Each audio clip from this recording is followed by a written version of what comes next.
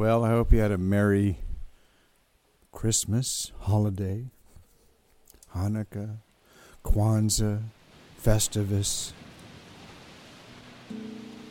Whatever you celebrate, I hope it was great. I remember this gay guy at a printing company I used to work at made a Christmas card for his friends. It said, "May the holidays leave you screaming for mercy and begging for more." I always like that.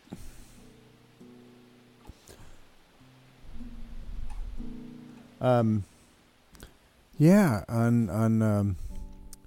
December 23rd, I was doing a post for my Pixel site, and I wanted to do something special for Christmas. And so I was reading Rudolf Steiner,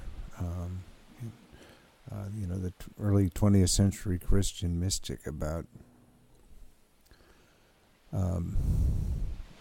celebrations of in the holidays, all the different ones, because there are a bunch. We focus on Christmas itself.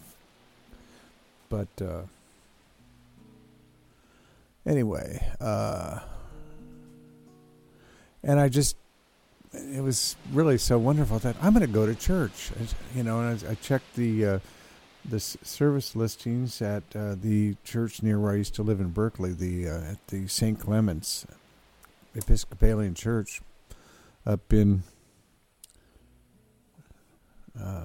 on Claremont in Berkeley, and there was a service at 11 o'clock. It was 10:30. I thought, great, I rushed up there. I don't know why. Suddenly, first time in my life ever, I had the desire to go to a church service. And I just really wanted to. And I don't know what it was. I think maybe just part of the holiday spirit, part just wanted to connect, assemble, gather, whatever. I raced up there. And when I got there, it was locked up tight, and I realized that it was,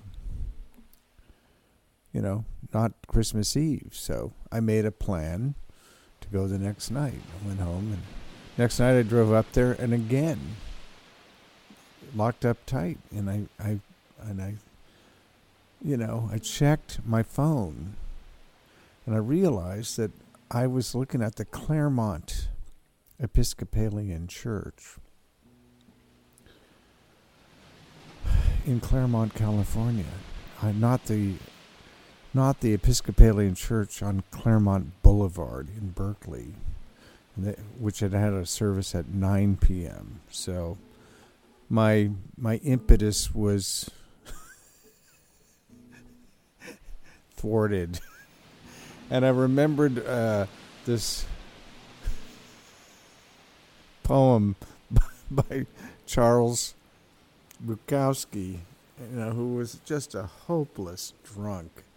And while I think he had, poetic genius, I have a hard time relating to him because he never got out of the darkness. He never made it out of the drunk world, And so he wrote a poem once about laying in his little, SRO hotel room, broke and hungover, and how, nothing going in the world, and blah, blah, blah, how bad it was.